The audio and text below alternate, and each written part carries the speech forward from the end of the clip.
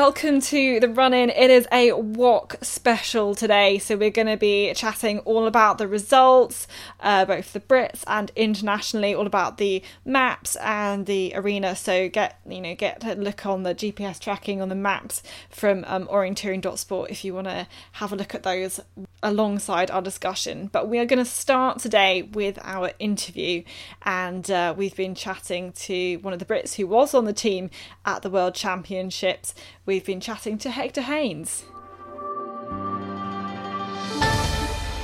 Hector, welcome to the podcast. Firstly, how's it going? How have you recovered from last week? Yeah, it's not been too difficult to recover. Obviously, the long race was a fairly long race in tough terrain. But having said that, I've had a good few days now as reserve for the relay.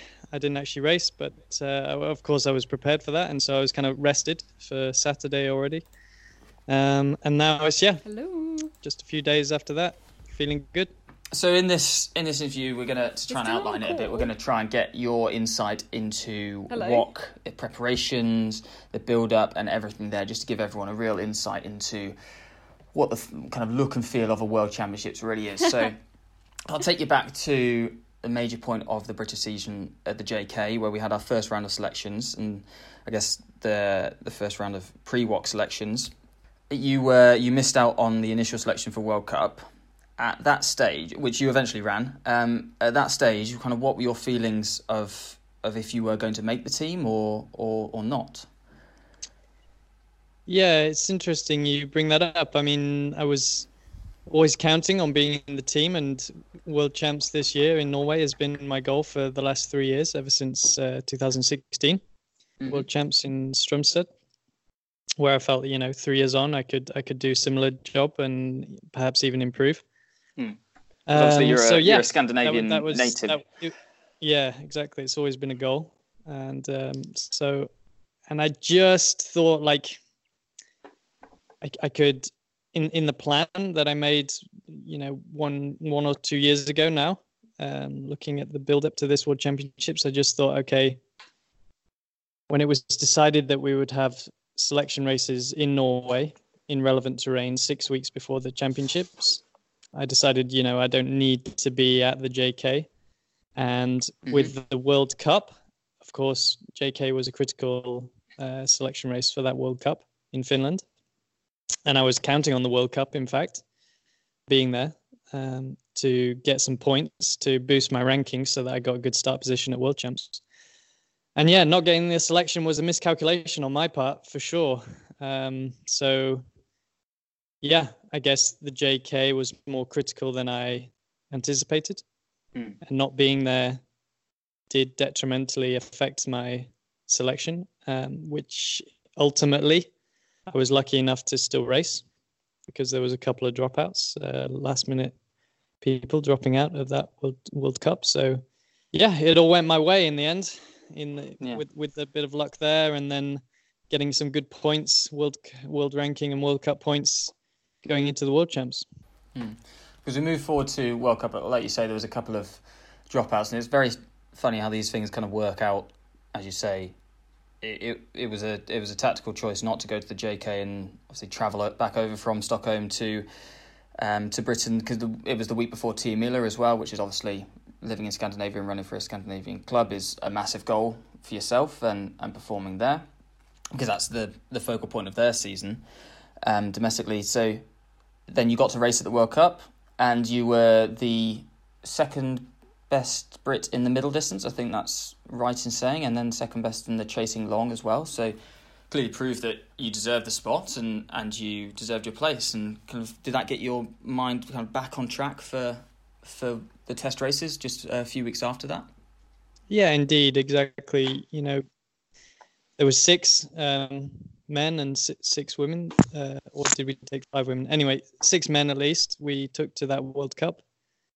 And so, yeah, I was second, both in the middle and in the long, and that gave me good confirmation, of my shape and my ability, and that things, despite having not been perfect over the winter, were still going in the right direction. And yeah, a big positive ahead of the World Championship and the selection races.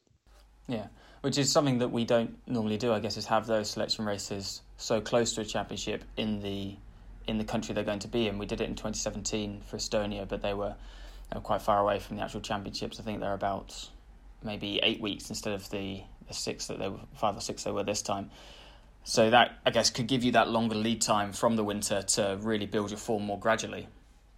Yeah, that's right. I mean, I've always been very good at peaking for a championship and a major championship.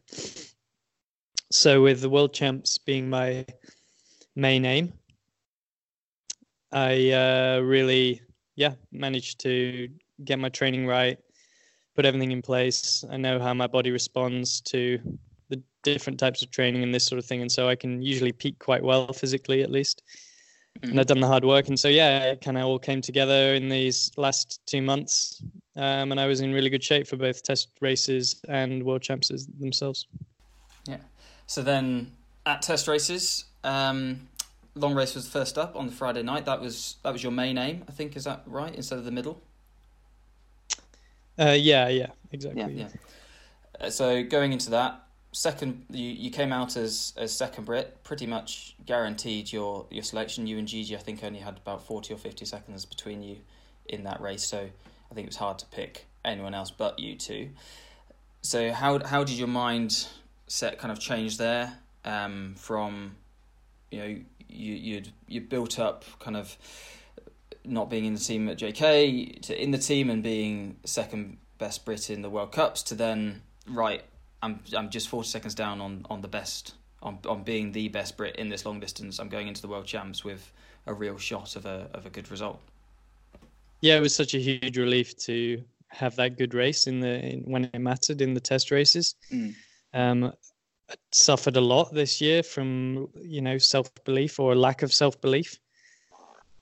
And so that was good and a nice confirmation that, I was able to race well and compete well, and I had a good chance still at the championship themselves. So mentally, it was such a huge relief, and I think partly that played into my performance the next day. I was really not very focused, and I didn't do the right sort of things, preparation in the hours and the minutes beforehand before picking up the map, and I really struggled basically to get into the map, made a big mistake, and that was the race, despite having still good speed in my legs.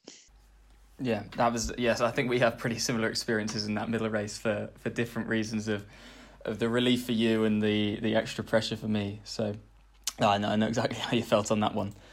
And then you've got the selection, you're there, you're in the team. That you've got a month to go to the race itself. Can you talk us through kind of your plan then? That last month, how do you, or do you even change your training, or was it all laid out as if you'd laid it out as if you were going to be selected already, or were you then, right, this is now what I've got to do to get myself to world champ shape from test race shape? No, I'd always laid it out as if I was gonna compete at world champs. And even the last 3 years, I've been focusing on that as being something that I'm going to do. So, I'd planned it.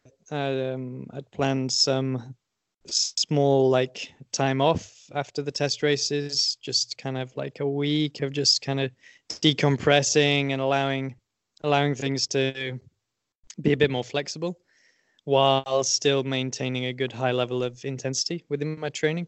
Then I took 10 days it was actually 2 weeks. I went home for a week and did a really good block of training back in the UK, in Yorkshire, and in Wales actually. And then I was out in Italy for another week and a bit.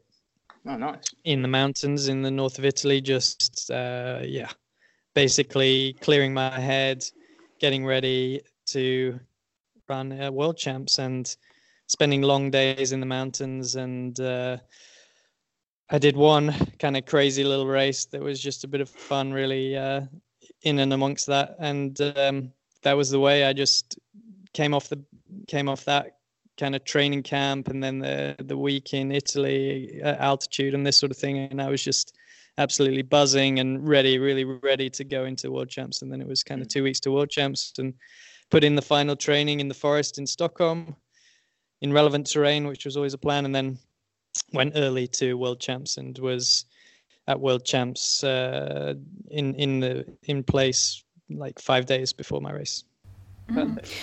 We've talked a lot on the podcast, Hector, about training in relevant terrain, especially for this World Championships.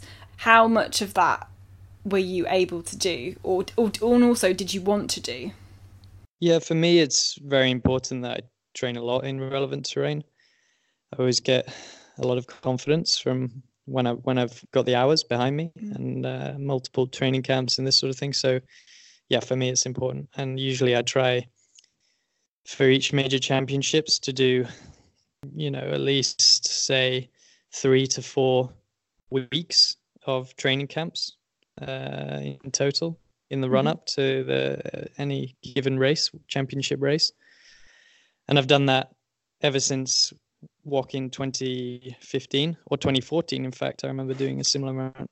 So really, 2014, 2015, 2016, those 3 years I was doing loads of training, relevant training, and flying, traveling a lot, going around different training areas, really understanding and getting a grip of what I was having to do, because my technique has always been the thing that I feel has a little bit let me down and under the high pressure. And so I've always, with experience, I've found that doing a high level of kind of confidence building relevant terrain training has been really beneficial. Anyway, what I want to say is it's really good to do that, but I found that it's such a high stress, especially when World Championships come year after year, and to fit everything in, but also to have a life outside of orienteering and try and work and earn money and have social life and all the rest of it. It's very difficult to balance. So I took a year out in 2017. That was the decision in that year. And then I just focused on, okay, now I've got more time to add in more training camps for the races that I want to do well in, which was basically this year. And that sort of thing. So yeah, I've been doing training camps for the last 3 years, and those have all built up, and this relevant terrain bank is built up, and I've got a stack of maps, 50, 60 trainings that I've run that I looked back over in the week before my race and was like, yep, I've done the work, And that's a really key thing. I think that's what we was highlighted after the World Champs in Estonia, of just how many trainings that I think it was Olav Lundener said he did 70 hours of training in the forest in relevant terrain in Estonia to get prepared for that one single middle distance race. So it just shows you, exactly as you said, for 3 years before, it's almost like an Olympic cycle, I guess, for track athletes or cyclists or whoever, swimmers. And they're preparing solely for that one thing, and every training camp, every race, every session is geared towards that one eventuality of that half an hour, 40 minutes of that one race. So I think that real precision is key, and it's fascinating to hear just how you've done that as well with training camps in Wales and in Yorkshire as well, just to build up that massive base that you need for the long distance. Yeah, absolutely. I mean, building the base and keeping a high level of endurance is key. I'm lucky that naturally I think my endurance level is quite high. So, and I know now after many years what to do and what kind of training that I benefit most of and what my body responds to best. So yeah, I basically go and do that. And after just a short amount of time, 2-3 weeks of really nailing the training, I'm starting to feel like, okay, this is the peak coming. But you have to build off such a big base, and that's what I've been doing for the last, over the winter, and then even during the spring, is just building this base of training and then racing, and sort of taking each competition as another level up and another level up to refine the technique and refine the race tactics, and just get into that mental zone. And then suddenly, by WOC, everything is in the right place, and you've practiced the routines almost to death, and then hopefully it all works on the day. Yeah, I mean that's the dream, isn't it? Because when it doesn't, it sucks. But going off at a slight tangent there, would you say that going to Sweden and moving out there has changed that psyche almost in how you build up and train for these, and getting that insight from your club at IFK Lidingö and the coaches there and the athletes that you're training with on a day-to-day basis? Because there's obviously a lot of internationals there. They go on pretty big training camps in the winter, and did that kind of alter how you kind of thought about things or how you prepared in terms of your training camps? Yeah, for sure. I mean, there's loads of experience here in Sweden, of course, that you can draw on, and coaches and other athletes and stuff. You're constantly immersed in it, basically, so you can pick up ideas and try out new things. And I think for me, the difference is, the biggest difference is the amount of head-to-head training you can do, or even just training or racing with other elite athletes of a similar level, every week, or even 2 to 3 times a week. And that consistency in sort of the high level orienting and being head to head against someone, it really gives you that immediate feedback and like continual feedback that you need to stay on a high level, and then to go from that high level to the top level. And I think that's been one of the biggest benefits, if you understand what I'm saying there. Yeah, no, for sure. So then, getting back on track with WOC. So you arrived there 5 days before your race. That 5 days leading in, how much did you do? Did you just fully shut down? Obviously you probably got out into the terrain beforehand, but did you do any hard efforts or any stuff to wake the body up before the race? Yeah, it's definitely important to keep some intensity going into key race like World Champs. It's kind of personal, but for me, I feel like definitely just resting allows my body to sort of go to sleep a little bit. I've got to keep some intensity and some volume there. Mm-hmm. And with that in mind, I planned like 2 key hard sessions. One was on the Friday before the Wednesday race, and one was on the Sunday.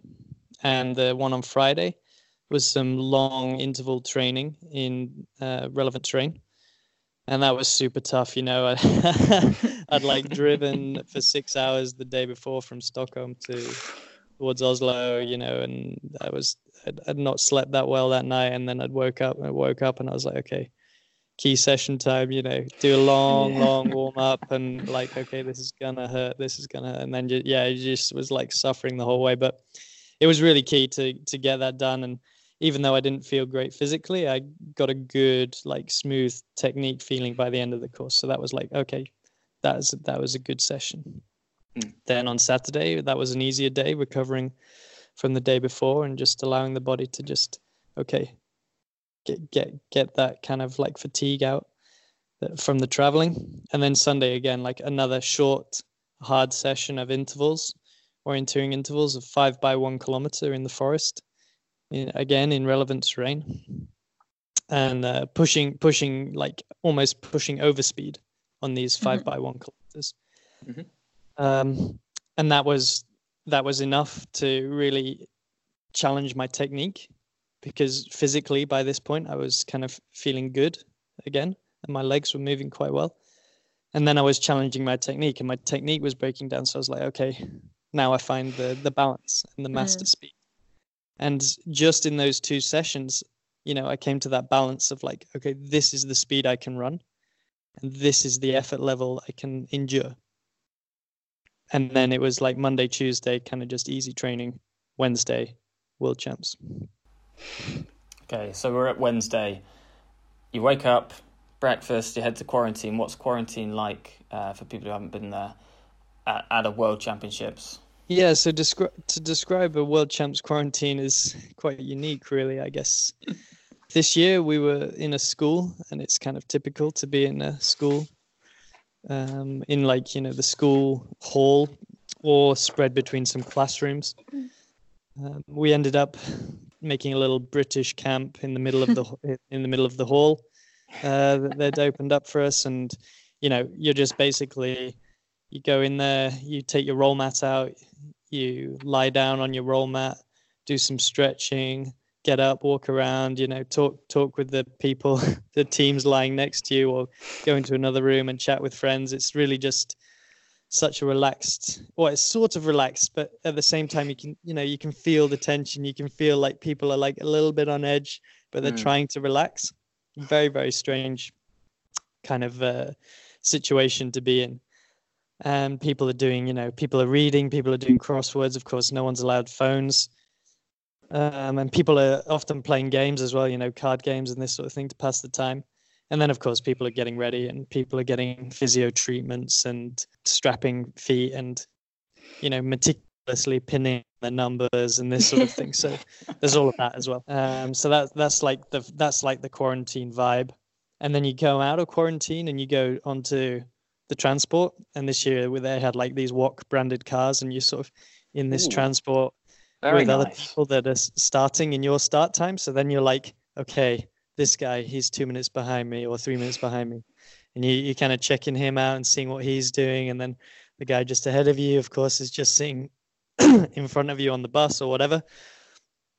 So you kind of see how he's looking or whatever.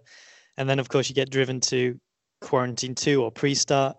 And once you get there, you're kind of in the forest. And then you get out and you're like, okay, this is where we're starting. And that kind of visualize, then you have to start visualizing like, the old map or the auto-generated map in this case, and what kind of shape the course would be if this is the start point. And that's when it kind of becomes a bit more real. Is like, okay, now I'm at pre-start, and there's just a few tents and athletes doing their final warm-ups and then going off to the start. Like you said, it was an auto-generated map because there wasn't actually a proper full map of the terrain for long beforehand, before the competition. It was a new map, wasn't it? So had that changed how you'd geek the pre-start, the quarantine? Because often you can figure out where these places are going to be in relation to the old map. Yeah, well, in Bulletin 4, the final details, basically, that they'd given quite a lot of information and talked about, of course, we knew where Quarantine 1 was, but they don't give the location of the pre-start, but they just give a driving time between Quarantine 1 and the pre-start. And so they would, they told us like, oh, it's 35 minutes between the two. Okay. Which is usually like means, okay, maybe it's like 30 minutes because they've added in a little bit of buffer time or whatever for traffic, etc. But what it turned out to be was a complete red herring in this year. Really? It's actually just a 10-minute drive. Oh, wow. Okay. 10-minute drive from the Quarantine 1 down towards the arena, and then literally got out like 300 meters before the arena, and there was a tent, and we went into the tent, and it was like, okay, arena start. So wow. Yeah, so I'd sort of planned for a little bit of an arena start because at World Champs they always want to kind of trick you or like put you under pressure. In the long distance in particular, they often like to put an arena start, to add a bit more excitement just for the spectators because it's a long day, basically a long. So yeah, it had crossed my mind, but at the same time I had this like, oh, okay, it's 35-minute driving time. So I did think I had also planned for the eventuality that it was in some other location on the edge of the map and it was a remote start. Okay. But once we got to the pre-start and it was like, okay, arena start, I was like, yeah, this is great. This is great for me. I'd planned for this, and actually I love arena starts, and I was like, okay, this is maybe unusual and something I hadn't really planned for that much. But at the same time, I was like, this is definitely affecting my competitors more than it's affecting me. So in that respect, I just took it as a positive. Did you feel like you were feeding off that then, that you could really revel in that slight increase in pressure that other people were feeling? Yeah, I think so. Exactly. Like you've always got to turn these like things that you might perceive as negative into a positive. And so, yeah, I was just like, okay, I get the chance to really see the arena layout see where the last control is, see where the run through is. I've got all this in my head. It's like more information that I can use. And the crowd is going to be there when I pick up the map, using all this information and this like anxiety is like energy to be like, okay, now I can really start fast and go with a good energy out of the arena. And I've got time as well to read the map before the start point, because there's a long run through the arena and this sort of thing. So yeah, it was all these things, you kind of talk to yourself positively and make it into a positive. And so we've started the race, we're in the terrain. How was it? How did you go? Finish position was 20th, back in the top 20 after your time out in 2017. Before that you were, I think your best position was 15th in the middle. Was it, if I'm correct? I mean, correct me if I'm wrong. I was 10th in the middle in 2015. 10th in the middle. 10th. 12th in the middle 2014. And then in 2015 in the long in Scotland, I was 17th. And that's my best long result. And I was 19th in 2016 in the long. So just a fraction shy of your best long result then? Yeah, basically there or thereabouts with my best long results, yeah. Pretty consistent. Yeah. Hector, we were talking, because obviously I was commentating and having a look at the map, and one of the things we were saying in commentary is that not only the start location being surprising, but also the nature of the course being possibly quite surprising, as it didn't feel to us very Norwegian. There were a lot of opportunities to run around on the long route choice legs. So when you picked up the map, what was your reaction immediately to the course? Yeah, picking up the map was, of course, kind of like a little surprising to see so much road running potential. But I didn't really let it affect me. I just, took each leg more or less by itself and was like, okay, number one looks like running out to the road is as good or slightly better route choice. And so I took that one. I was just like, make it easy, run out to the road, and then I could plan ahead.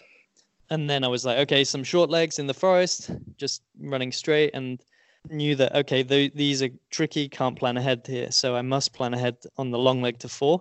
And already I'd seen, okay, this is going to be a critical choice. And then it was like, okay, running to number 1, plan number 4. And again, like the road choice jumped out at me, and it kind of made me check and double check and triple check.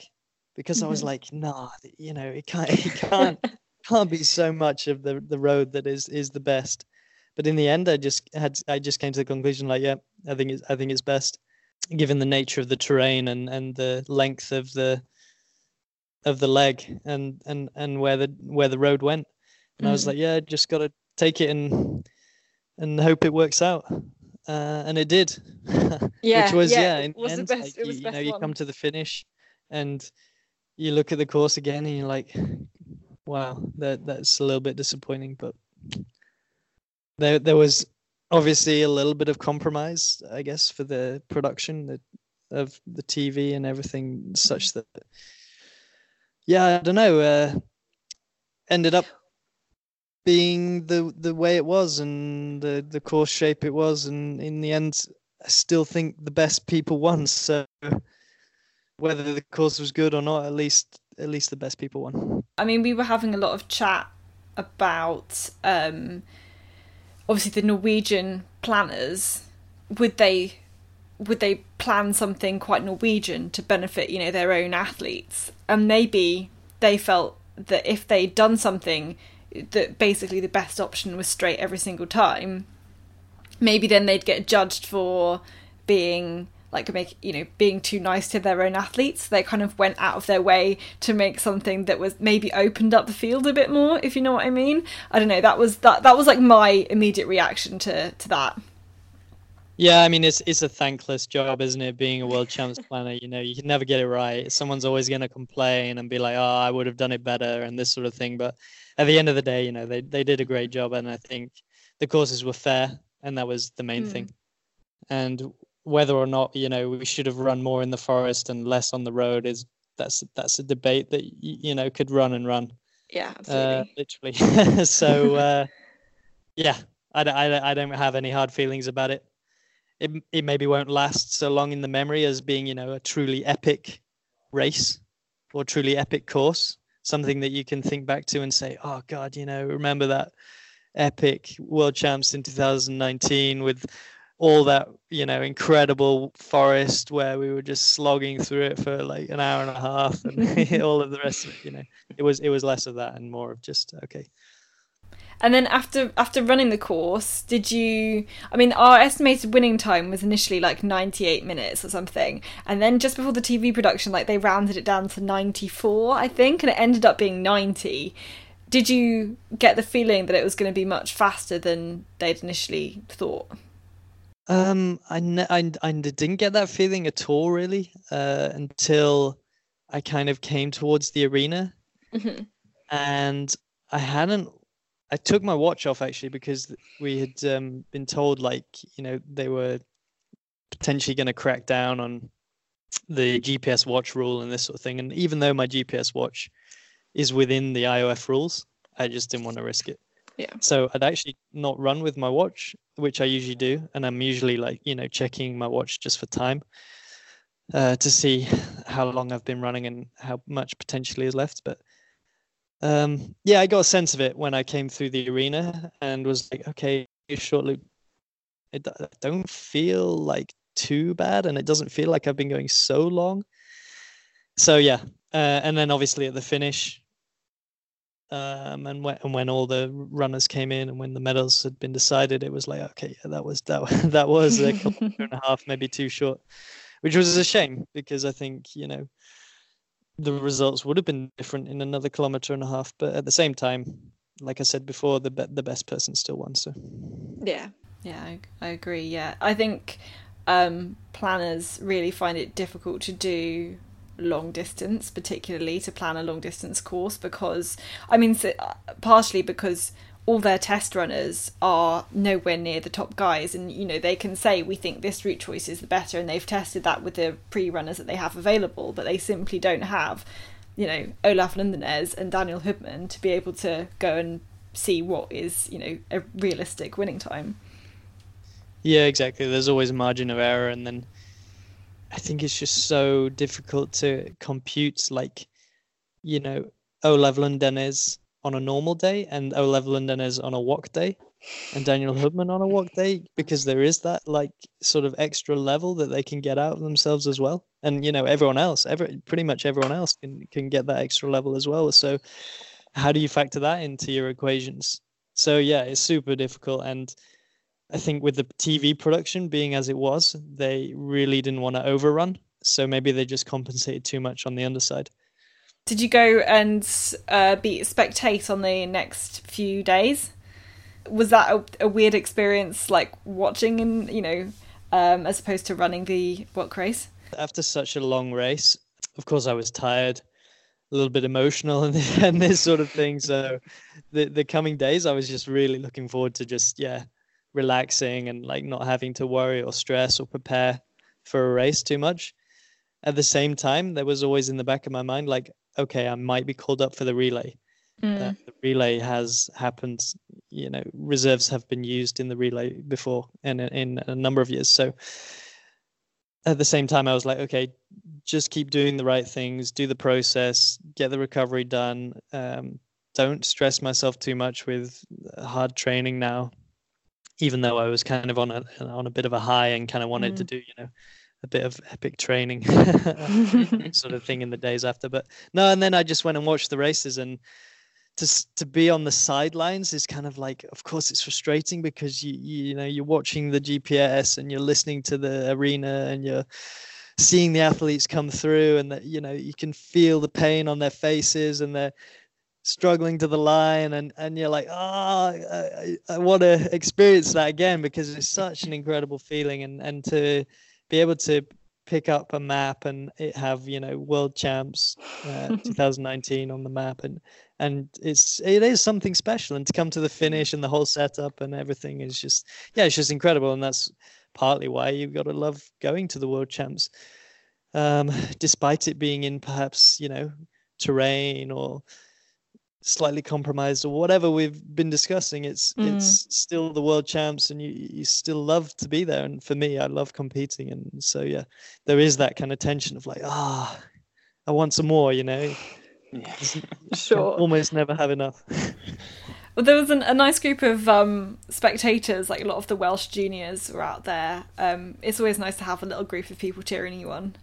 Yeah, I mean, the spectators were great, and it kind of, the weather wasn't so kind towards the end of the week, but the spectators were still turning out, so that was really cool to see. And it was great that Mark and Alice and the Welsh junior squad were there supporting. We're always thankful in the GB team of having anyone there supporting, because it really does help and gives us a boost and gives us those people to interact with. We don't just feel like we're in an isolated bubble, and this sort of thing. And yeah, it gives you extra energy when there's someone cheering for you and waving a British flag. Fab. And then obviously you spent such a long time building up to this World Championships. Have you had a chance to, decide or reflect or even have some thoughts about what you might do next, what your aims are after this? Yeah, I'd always decided, like, now that World Champs is splitting between sprint and forest and going to a 2-year program, that 2020, next year, is going to be like an off year for me in terms of orienteering. I'm going to take a sort of like a step back and perhaps not do quite so much of the high level stuff, and certainly probably won't be focusing on the sprint. That being said, I'm going to obviously try and keep my world ranking in a good position such that I can go into 2021 with a really good world ranking. And then that obviously with the aim of performing at World Champs again in 2021, I think I've decided that that's probably going to be a goal for me. And it's almost certainly set in paper. I'm going to start with a training camp this November and go for a training camp in Czech Republic this November. So, and then that I'll plan like 2, perhaps 3 training camps in Czech Republic next year. I'll do a couple of World Cup races next year, and I'll potentially go to European Champs next year as well, run a couple of races there. And then I'll run Team Ila Jukala, and that will be the orienteering. And then the rest of my year will be based around the sky running season. And I'll do a lot of sky racing probably and try and get a full set of scores for the World Series in sky running. Best of luck for next year. Sounds like a pretty packed calendar. Thanks, Will. Yeah. Of course. Packed calendar. That's the way I like it. And hopefully I'll be seeing you guys around as well. And of course, Will, being a teammate, we'll definitely be getting some really good training going on together soon. Yeah. No, I'll be seeing you a couple of those training camps, I think. Yeah, it's going to be awesome. Yeah. No, well, thank you very much, Hector, for coming on. Really appreciate it. And yeah, congrats again on the results at World Champs. So really great stuff from Hector Haines there, and great to hear he's going to be targeting the next World Championships, the next Forest World Championships, I should say, in the Czech Republic. But let's now, Will, have a little bit more of a insight to delve into all of the happenings at the World Championships in Østfold in Norway. I hate I have to mention this again, but you weren't there. I was there. I was at work. You were at work. I was at work too. But technically, yeah. Doing the commentary on the live orienteering commentary. So if you wanted to, you can go watch that again. I think they've probably taken the paywall off now, so you can go and have a listen. So the first race was the middle qualification. So 3 heats, and then it was top 15 automatically to qualify, and then if you weren't in the top 15, it was like the best per nation that hadn't already qualified. So like the best from Brazil and Colombia and Croatia and those kind of nations that didn't have any runners that automatically made it through. And we got 5 out of 6 qualified. Matt Speak was 2 places out. It was really close. I think he made a small mistake though on his run, which obviously he's really disappointed with. He was in the early start block as well, so gutting, I suppose, to be the only one not to make it. But the fact, good 5 out of 6, that's the same as Norway, qualifying for the middle final. Yeah, no, it's pretty impressive that we can get those guys comfortably in there in that top 15 now. And yeah, massive shame for Speaky that he missed out. It was a home World Championships for him. He's lived in Norway for the last kind of 7, 8, 9 years, and he was really aiming for this as his kind of almost his final World Champs, with it splitting into a sprint WOC next year. It's unsure if he's going to be racing in 2021 with having a young family and starting to move on in his career. But yeah, I mean, really disappointing that he didn't make it, but fantastic that the rest of the Brits did. I think Speaky, in the end, just 33 seconds out of it. So, I mean, really frustrating, because if he had been later in the block, you can always say it probably would have tracked up and he would have made it. But he wasn't the only big name to miss out in his heat. Larry Sild from Estonia, pretty established World Champs runner. He also missed out. He was in 19th place. And I'm just looking through the results now. There are a couple Paul of others. Serum was the Norwegian not to make it, so one of the Norwegians didn't make it. But there were no big shocks with this one. There was a little bit of a controversy as one of the athletes, I think it was a Belarusian, went to the start and stopped and waited at the start for Magne Daly to catch him up. And then in fact, I think there were two athletes that did this with different occasions, waited for their 1 minute runner to come up behind them and then basically ran round the course. The person who did this with Magne Daly, he ended up losing the train, losing him, and then made an 8-minute mistake and didn't qualify anyway. But we were having a few discussions afterwards about whether the athletes should know their heat or whether they just get their start time. They know they're starting at the same time as these people, but they don't know whether which person starting after them is in their heat or not. So they don't know that they can't do that. And then in the start lane, they get told you're A, you're B, you're C, so that the runner, they don't know what the runner behind them is doing, basically. Yeah. I think that's a good idea, really. I mean, I know there's people who feel a lot stronger about following than I do. Sometimes I think if you get caught by someone, it can be a legitimate tactic. But if you're waiting at the start kite in an individual race for someone starting behind you, that's cheating. That is, there's no two ways about it. You could do it. Yeah, and it wasn't like they get caught. Like if you know the person ahead of you and you catch them, then that's great. You've done a good job and you can run around together. But the fact that they were actually waiting at the start triangle, you could see on the GPS tracking.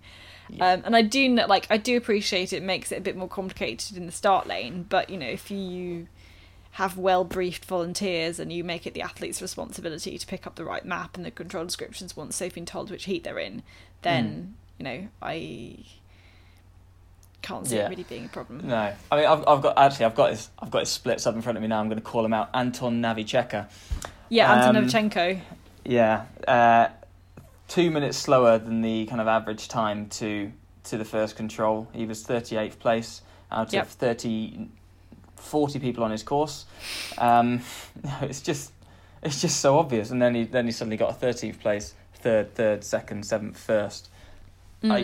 It's not even subtle. You've got GPS tracking on. It's fair enough on the long night leg at Tiamila. That's a different game. Yeah, absolutely. And that's kind of expected. Tactics. But it's not a qualification for, you need to make it fair.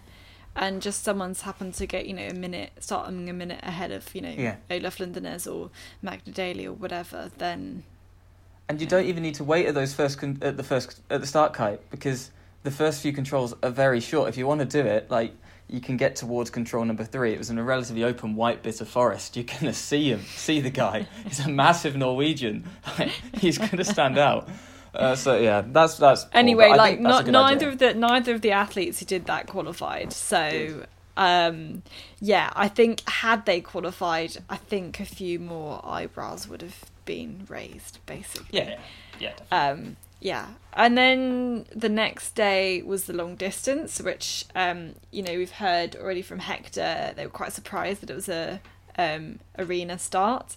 Mm-hmm. And, like, my co-commentator, Jonas Mertz, he was also quite surprised it was an arena start. He'd, like, planned some courses for his, athletes in his club.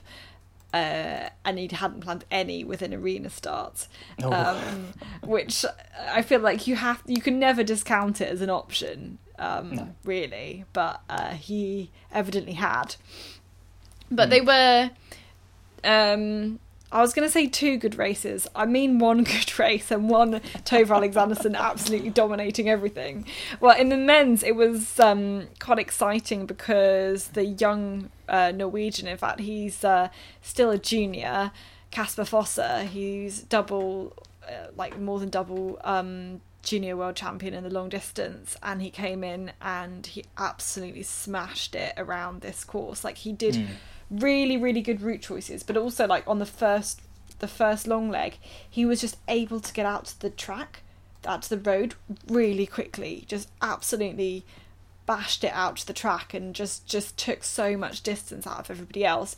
So we were getting quite excited in the arena that there going to be a new world champion. Olaf Lundenes, he's won the long distance 5 times already before that, and 3 times in a row. Yeah. And we were getting, like, really excited. Are we going to see a new world champion for this junior and a Norwegian? And in the end, like, his pace kind of dropped after the arena passage, and actually later on, and Lundenes overtook him, as if they were, if they started all at the same time. So he ended up with the silver medal, which is actually really fantastic, and Daniel Hubman got the bronze with so Lundenes retaining his title again. It was actually some good drama. The women's, as I said, like, Tove won by 6 minutes and 16 seconds, which is just ridiculous. It's absolutely amazing. And there was loads of GPS tracking analysis going around after the race that showed that Alexanderson was basically as fast as the fastest men on that last loop. Yeah, I saw that. Yeah. Yeah, it's made me quite scared. Yeah, it's just amazing. Like, she just goes through that terrain, like, incredibly. And then Lena Strand, also of Sweden, took the silver. She'd had a really good spring, like, was in basically the shape of her life. But she's actually never, in a world championship, she's never had an individual top 10 before. Really? And, she's a name that you see around, but individually in the world champ, she's never had a top 10. And then, here she comes, and then she comes in and she gets that silver medal, and it's just absolutely fantastic. And then again, too, with Simona Abersold from Switzerland getting the bronze. She's a first-year senior. That was her first WOC final, and she got a bronze medal. I mean, just amazing. Yeah. And both her and Kasper, it's so impressive. Like, I've got Kasper splits up, and he took nearly a minute out of Olav on that long leg, and then another 45 seconds out of him on the next long leg. It's a 15-minute and a 20-minute leg, respectively, and he's just smashing them. And these are established multiple world champ winning guys, multiple world champions, and he's at his first senior world championships, and is in the lead, and he's just dictating to other people. Yeah. I mean, who says you can't win stuff with kids? Exactly, and both these youngsters started comparatively to the rest of the top 6 quite early, so they had quite a different experience in the terrain, and I don't know whether that would have been for them an advantage or a disadvantage, but certainly something to think about. But there were a lot of people who were quite disappointed with their results, like Camilla Olausson 13th. She was a name I've been banging on about from Norway. She was in fact the best Norwegian woman in that race. Caroline Olsen, she was disappointed with her run, ended up 6th, and she's very competitive but had been injured quite a lot in the spring, like only got off, was still training on a bike 2 weeks before WOC, only managed to step off the bike 2 weeks before the World Championships. Basically.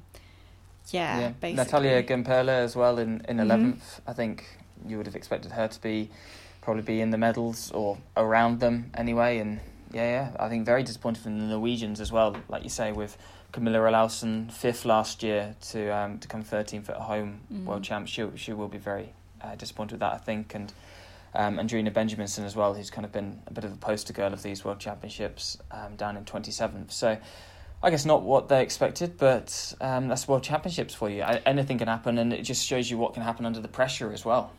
Absolutely. And then I think, as we said, Hector Haines finished in 20th, Graham Griswold in 21st.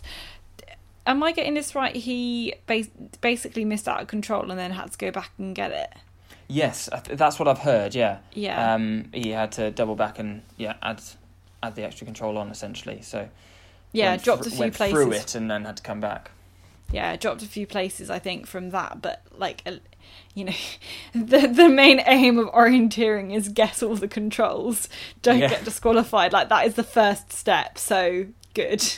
And then in the women, so Jo Shepherd was 21st and Charlotte Watson was 36th. To be honest, I don't know how either of them thought of their runs, to be honest, because I was too busy commentating. But Jo and actually Gigi as well both had some nice long spells in the massive green leaders chair that was in the arena. There was a picture of it being craned into the arena. Really? And you couldn't get any sort of sense of perspective, so it just looked like a normal green chair that somehow for some reason was on the end of a crane that was being craned into the arena. But it was huge. It was like 3 times the size of a normal chair. I did see a picture of Jo sitting in it, actually, and I did a double take of why is it so big? Yeah, it wasn't very comfortable. I can imagine it. They brought cushions and little blankets and stuff to be sitting on it, which I still don't think would have made much of a difference, to be honest. At least it wasn't raining like it was on the relay day, though. That would have made it very uncomfortable. Yeah. Luckily they didn't really need to use it for the relay day. No. So then we had a rest day where I went and pre-ran the middle distance, and then we had the middle distance. This time 2 really dramatic races, and they were so much fun to commentate on. I was really pleased with the job that we did to commentating. Let's start with the women's, because that was the first race. You see the name at the top of the list and you think, oh yeah, Tove Alexanderson won again. Yes, she did win again, but only 5 seconds ahead of Simona Abersold. So this Swiss youngster challenging the best of the best is really exciting. And actually, you could tell Tove on the last loop, she was running with Anne-Margrethe Hausken-Nordberg, who ended up 5th. Tove just was so tired. She was not able to have that real keep that speed up at the end, and the Norwegian was able to run away from her on that last little loop. That she was in an advantage of having a late start because she'd qualified fastest in her heat, so she could know going through the arena how she was doing compared to everybody else, and could really push the running all the way as much as she could to the line. It helps. Abersold made a mistake into the control out of the arena. She took a really odd route choice that we still don't really know. Yeah, it was up a path around the left, wasn't it? It was really wide. She went up the ride and then off rather than just going straight. I think that's what cost her, because watching the GPS back, if you did it on the mass start, she was quite clearly in the lead, and then that's where Tove came through her, and it was those 2 out clearly in front of everybody else. But it's really impressive from Simone that she's having an earlier start, and that she is already in a position in her first World Championships to be challenging for the win. Tove, she's obviously so good. I'm going to mention it briefly. I'm not going to go on about it because it's going to sound really harsh. But I cannot stand the way she dives over the line like she's been shot by a sniper. The Scandi flop is a real problem, and we need to stop it, because I can't take them seriously. You want to be cheering for them to win the gold, and then you see them kind of roll around like they've just had the leg amputated, and it just robs it, because the whole point in orienteering is that you're running at a level where you have to be able to navigate and run at the same time. And maybe this is why Tove will win world championships, and I never will, is that she can get herself to this whole different level of pain. And like you say, she was running that last loop completely dead on her knees, and maybe the rest of us kind of can't do that, and that's why we're not world champions. But just celebrate when you cross the line. Don't dive and then lie prone. You want to be cheering. You want to be like getting the crowd up and going. Run down, give some high fives, and I don't know, it just feels like an anticlimax almost when they cross the line like that. But that's rant over. I don't know. I mean, I think Alexanderson is able to give so much. Like, she doesn't have anything left when she crosses the line, and that is what makes her a world champion. Yeah. But I will say she is also very dramatic, and she's known for being quite dramatic when she crosses the line. But then, also she wouldn't have time to celebrate because it was quite tight, and she knew it was quite tight with it at the end, and she didn't know, 100% that she was gonna win. Yeah. When you start going through on that run-in, basically. Yeah, I mean, 5 seconds is incredibly close, and I mean, you can easily lose 5 seconds on a run-in that was that long. So I completely get it. She was giving it everything and going for it. It's just you see it at all of these international races. The Swedes, I'm not going to call it Swedes specifically, but I've seen a Swedish man go through the run-in, walk normally, dive underneath a patch of tape and then roll around on the ground. So it's perfectly fine, and then he started rolling around on the ground, and it's almost a caricature of themselves, but there we go. It's quite funny. It provides the rest of us with some entertainment when we've had bad races anyway, let's say that. Yeah. Well, someone who was able to pick herself up after a bad race, actually two people, Natalia Gempeler and Venla Hayu, both ended up sharing the bronze medal. They were both 1 minute 45 seconds slower than Alexanderson, and they did actually make a mistake at the same controllers that Simona Abersold made the mistake. But, those two very strong and orienteers for a lot of years. Venla Hayu actually coming back from maternity leave. She missed the walk last year. Has been really good to see her back. Again, like Camilla Olausson down in 16th. It's just, and Caroline Olsen down in 14th. Just shows my predictions are all rubbish. Yeah. Isia Basse, last year's bronze medalist, down in 17th as well.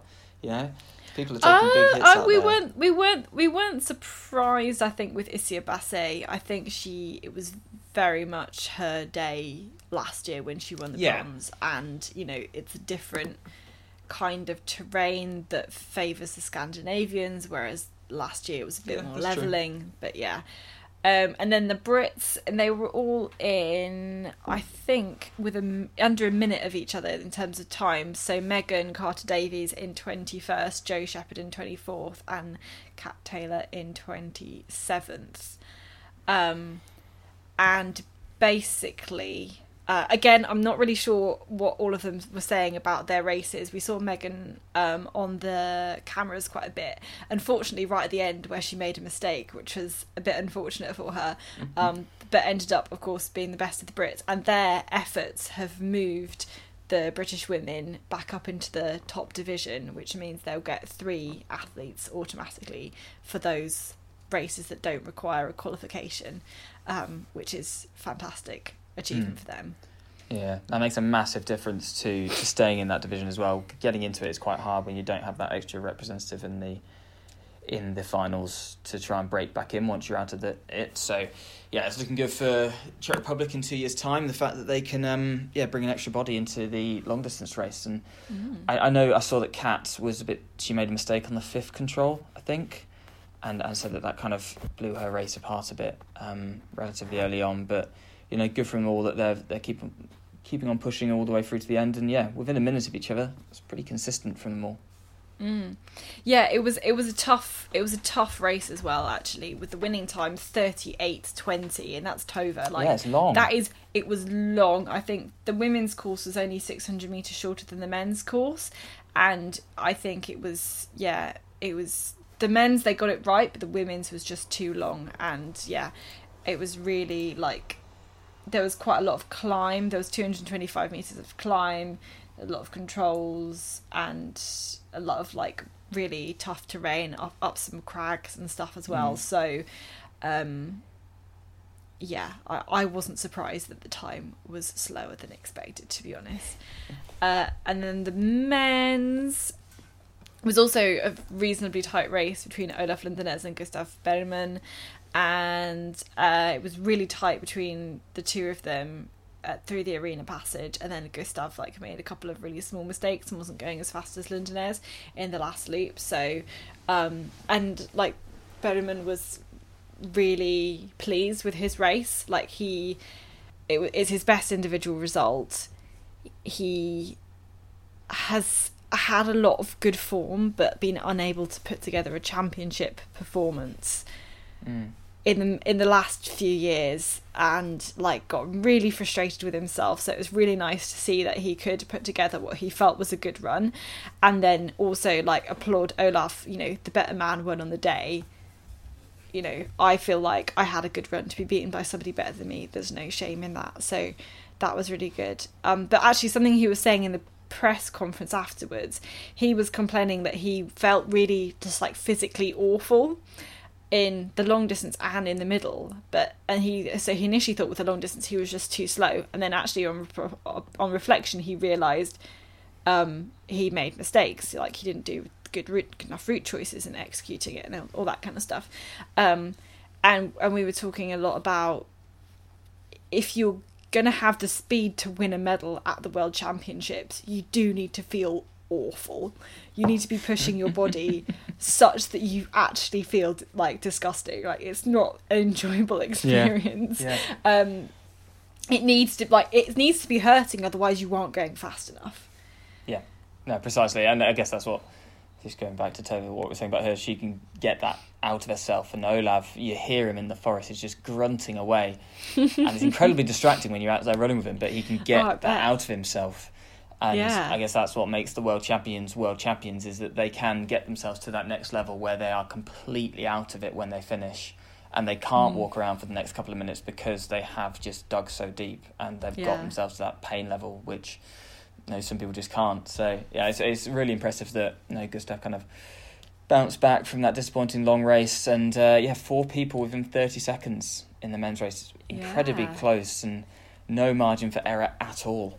No, absolutely not. And then we had Ralph Street in 19th and Peter Hodgkinson in 31st. I think neither of them were happy with their results or their performances. I know particularly I could talk a bit about Ralph, who living in Oslo had set himself much higher expectations than that. You think a top 20 result on for a lot of people would be a really great result, and it is a great result, but he'd set himself, or thought knew he was capable of doing something better than that. So I think he was quite disappointed with his performance. Yeah, it's a shame, isn't it, that he couldn't get everything out that he felt he could. And looking at the names above him on the results sheet, you'd think he could definitely get in around the top 10. There was only a minute 30 away, which isn't that much if you're making a couple of small errors. So, disappointing that he couldn't really crack it at what is a home world champs. But he'll have more, and at least he knows that's 19th is now a disappointing result, and that's quite a nice place to be in if you can move forward from there. And when you get a good result, then you'll really show what you can do. Yeah, absolutely. Although it's hard now. The next opportunity to do that in the forest is not for 2 years, so that's quite tough. And then the relay. We'll start with the women's, and I have to say, it was absolutely chucking it down, and it had absolutely chucked it down the whole morning. The arena was a swamp. It was so just puddles everywhere. You could see there's this great footage of when they all started, and just splashing through this puddle. It was disgusting. Luckily foul. I was in a nice dry commentary box, but still the dashes from the media tent to the commentary box to going to see if I could find anyone else to chat to it was honestly disgusting. But you train to race in this, in whatever weather conditions you're faced with, and you go out and you you just do it. So the team, it can break a lot of people as well. When you turn up and it's bad weather, some people have already lost. Some people just hate racing in bad weather, and you can turn up on the start line and go, right, we've got bad weather in Bristol all the time. Let's just do this. Let's get on with it. Like, exactly. But it did look apocalyptic. Yeah, I think luckily when they were actually racing, it wasn't as heavy as it had been earlier in the day. So it had been even heavier, but it was like the conditions underfoot and everything. It was, I mean, you just had to accept you were going to be absolutely soaked, and there was nothing you could do about it, basically. So the women's team, it was Charlotte Watson, then Megan Carter-Davies, and then Kat Taylor on the last leg. Charlotte came back in 15th, then Megan pulled them up to 9th, and then Kat also finished in 9th. She did pull up a place, but then made a mistake, I think, on the control, like the penultimate control, with the kind of with route choice and then executing that too. But you know, a top 10 finish I think is pretty good. And like Megan, I think looking at the timings, she was only about 2 minutes slower on that leg than the fastest. So pretty impressive. That's pretty good. Yeah. I thought they probably could have got a bit higher, really. I would have expected them to beat Denmark. Just because I think I wouldn't have actually expected Denmark to be 8th, to be honest, just because of how their team's been gutted over the last couple of years with losing so many big names, and Maya Arms now focusing on the track for Tokyo. So yeah, I thought we had that kind of top 8 in the bag, but I feel like the Danes are they are starting to come back. They are rebuilt. They've actually had quite a good year this year, in results wise, and I don't think they're a team to write off in the way that maybe never.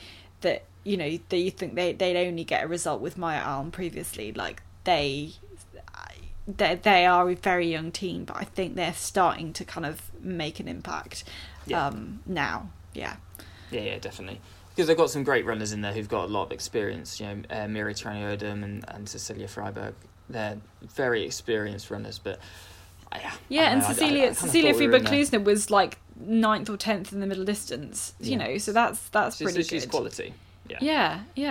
And I think Kat, like Kat was running with the Dane at the last control, and then just didn't seem to get very much speed off the last control itself, which was on a hill, and the Dane just like had some sort of burst of acceleration, and then that was pretty much it, to be honest. I think Kat like had a little hesitation or stop, or didn't punch the controls fluidly. I'm not really sure what it was, but from looking at the footage, she kind of like hesitated a bit at the control, and the Dane just like really flew through that control and accelerated and did it really well, basically.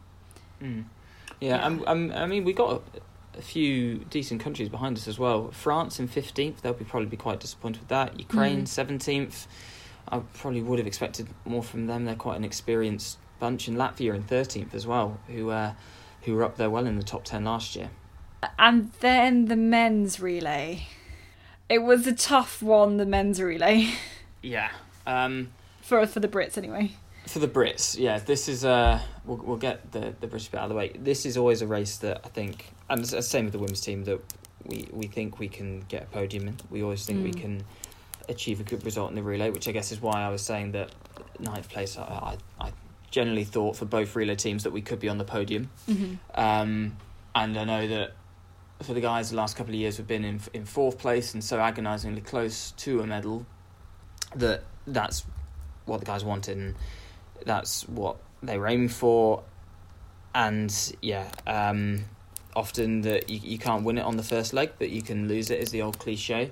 And it's we said it when we were doing the Eucla wrap up, we said it when we were doing the Tiamila wrap up, that sometimes you just lose it on the first leg, and you get it either the tactics wrong or the wrong headspace, or you just make a mistake. And Pete Hodgkinson on the first leg just had a tough one out there, and made quite a big error. So there was a weird thing at the start, basically, where the arena speaker was doing the start, and he kind of was saying like 5-4, and then just suddenly said go, and then everybody kind of like stumbled on the start. You know, some people, is this the actual? It was, if it was athletics, that would have been a false start. Take everyone back, start again.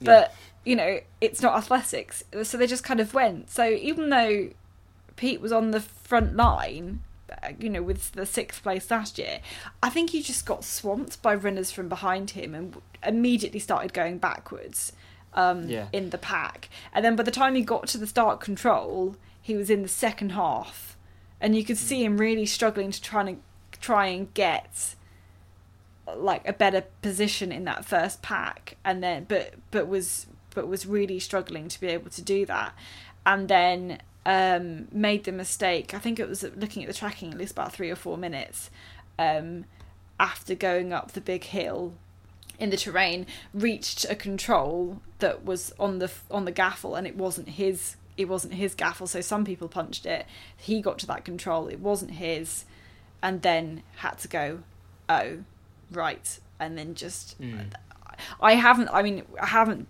been able to chat to him, so I'm not sure what was exactly that happening, but this is what it appears like from watching the pictures and from watching the tracking as well. And then then was basically running solo for the rest of that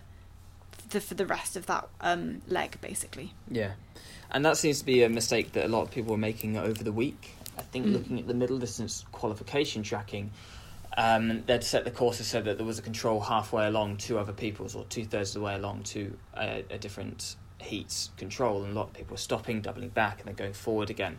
And it just seemed to be a way that they were setting courses at this World Champs. And they do it a lot at Eucla as well, and Tiamila, where they put a control halfway along a gaffle, and it's quite a long split. So you're in a pack, and there's suddenly a load of people punch a control that you go for. You're like, hang on, what?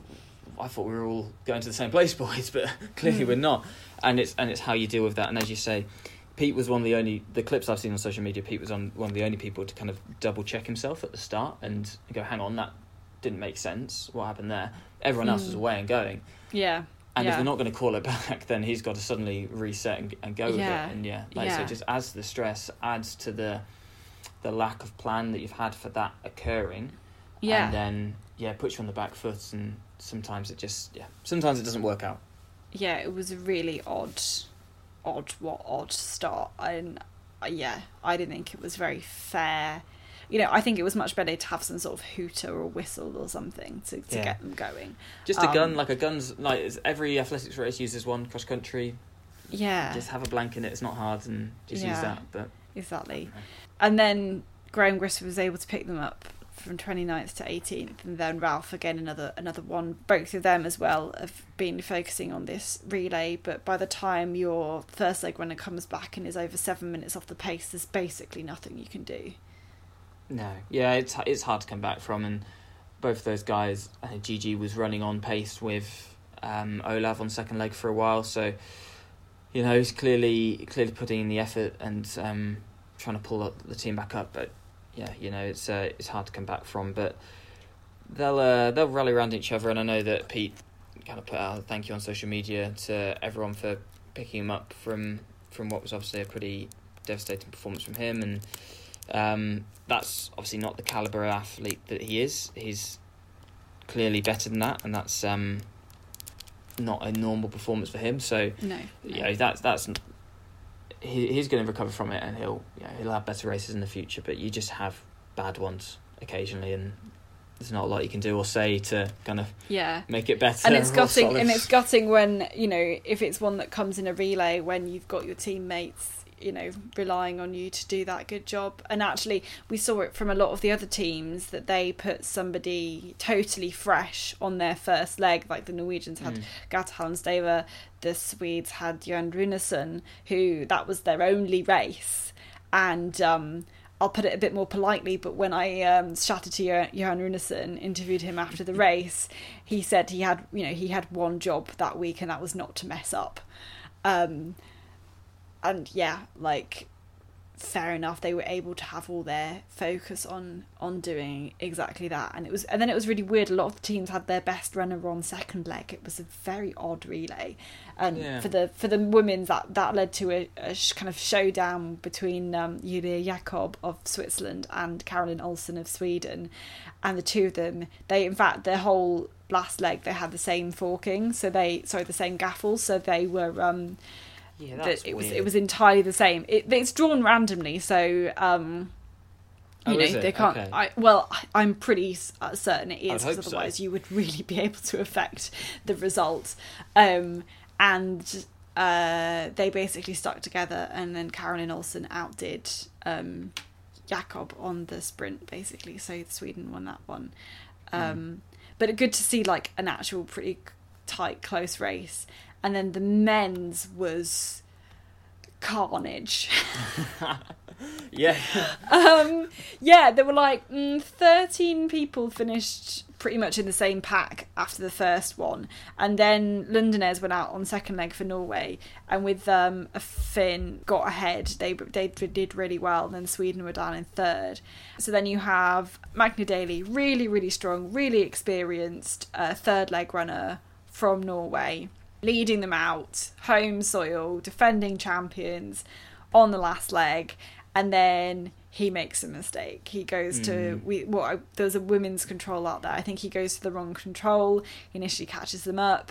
Then he still in the lead, but only just going through the arena passage, goes up this big hill. Again, like here, the Norwegians and the Finns both make a mistake. Gustav Benneman from Sweden is able to get in the lead. And then this point, Switzerland, France, and the Czech Republic are all also catching up. And then Magna Daly of Norway makes another mistake coming down the hill at the end, and then it just goes a bit crazy. So anyway, the end, Sweden, then Finland, and then France managed to pull through with Luca Basset on the last leg.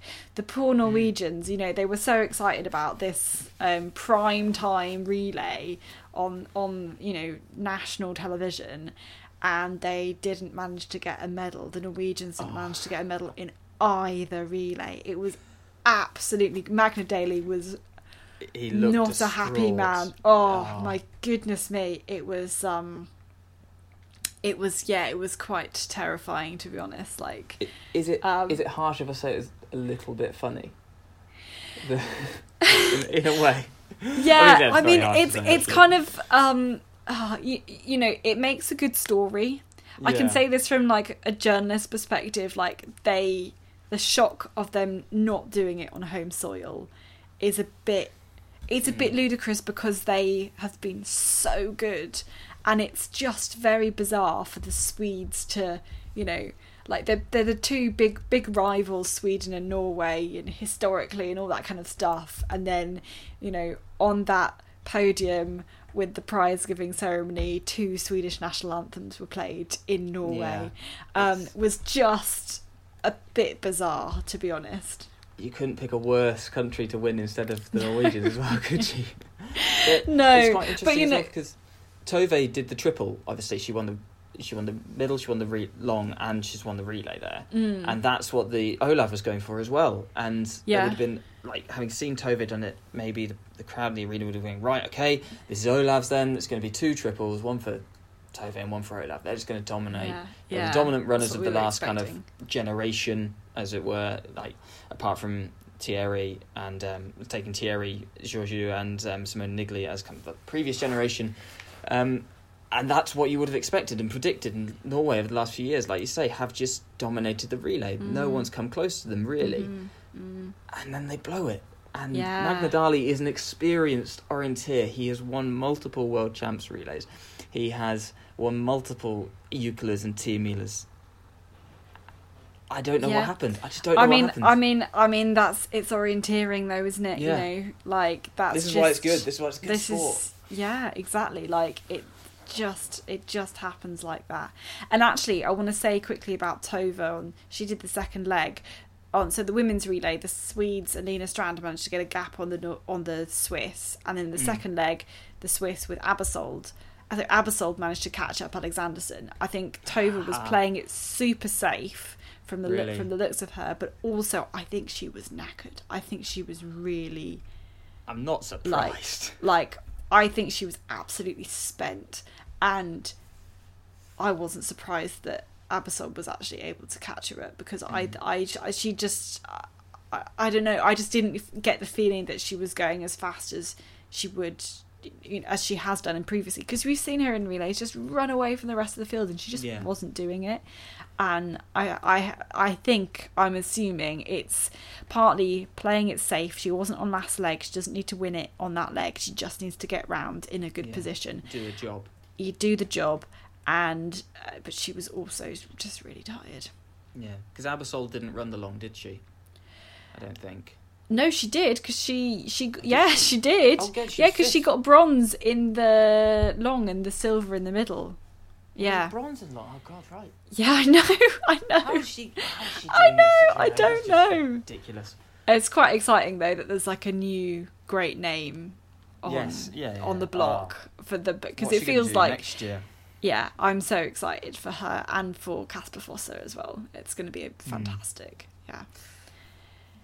Okay, I think is that everything? Have we done everything?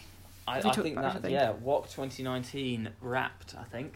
Yeah, fantastic. The next one will be 2020 in Denmark, of course, where it's sprint, and then actually they announced 2023 and 2025 WOCs, which will be in Switzerland and then Finland. So just mark those in your diary. Get looking for some plane tickets or something. I don't know. Start saving for Switzerland now. Yeah, so I think that's all from our WOC special. I think next time we're going to have I think we'll probably do a preview of the British sprints and middles, which are going to be taking place in September. Hot off the press, Chris Jones will be back in the sprint arena at British middles.